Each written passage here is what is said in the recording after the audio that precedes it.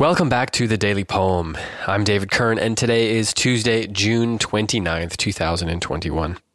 Thank you so much for bearing with me, as for the last couple weeks I have been in absentia here on the podcast. I have been taking care of some other things, and so had to put the show, at least my involvement on the show, in a little bit of a break. Thank you to Heidi for filling in for me a couple times. So just wanted to say that at the top.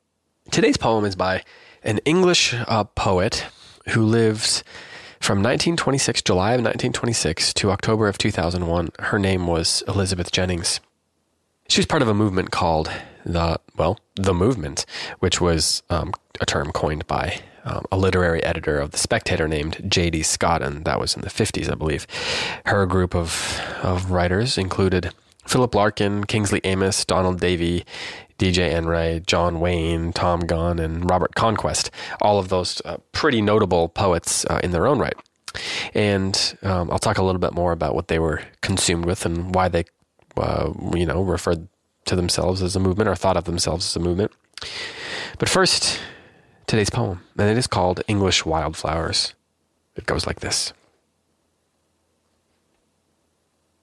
Forget the Latin names. The English ones are gracious and specific. Hedgerows are quickening fast with vetch and cow parsley, and fast along the lawn the daisies rise for chains or the murdering lawnmower. Look everywhere.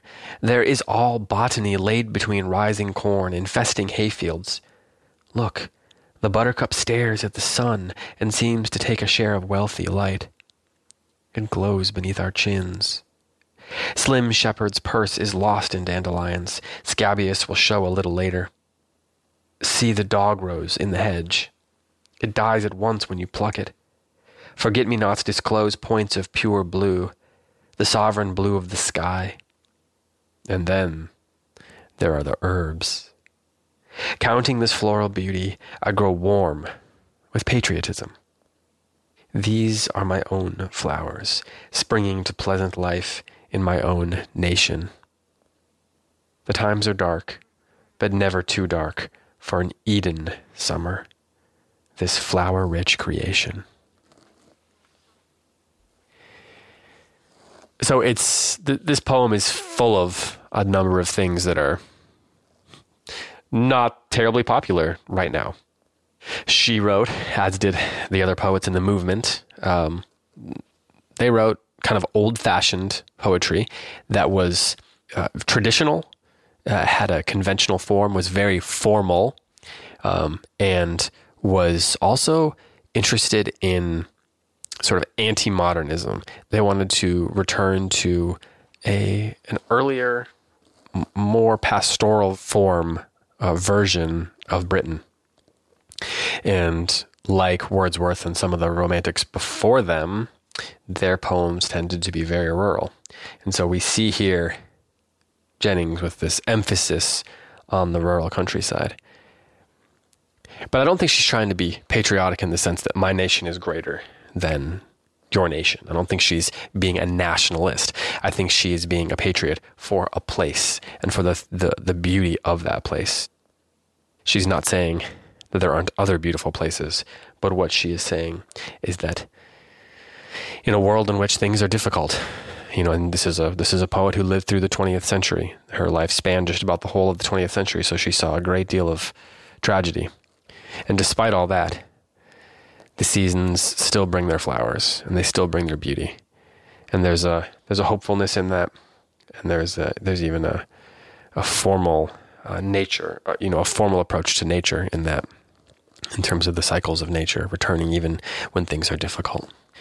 So I thought this was it's a good summer poem, good poem for when it's getting a little warm, and when one of the great joys of being outside is how beautiful the flowers are this time of year. There's some really beautiful summer flowers, particularly here in North Carolina, and this poem calls that to mind for me. So here is English Wildflowers one more time. Forget the Latin names. The English ones are gracious and specific. Hedgerows are quickening fast with vetch and cow parsley, and fast along the lawn the daisies rise for chains or the murdering lawnmower. Look everywhere. There is all botany laid between rising corn, infesting hayfields. Look, the buttercup stares at the sun and seems to take a share of wealthy light. It glows beneath our chins. Slim Shepherd's purse is lost in dandelions. Scabious will show a little later. See the dog rose in the hedge. It dies at once when you pluck it. Forget-me-nots disclose points of pure blue, the sovereign blue of the sky. And then there are the herbs. Counting this floral beauty, I grow warm with patriotism.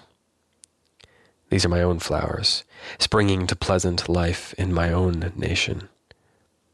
The times are dark, but never too dark for an Eden summer, this flower-rich creation.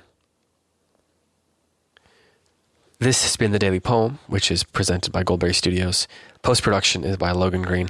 I'm David Kern. Thanks so much for listening, and I'll be back tomorrow with another poem for you.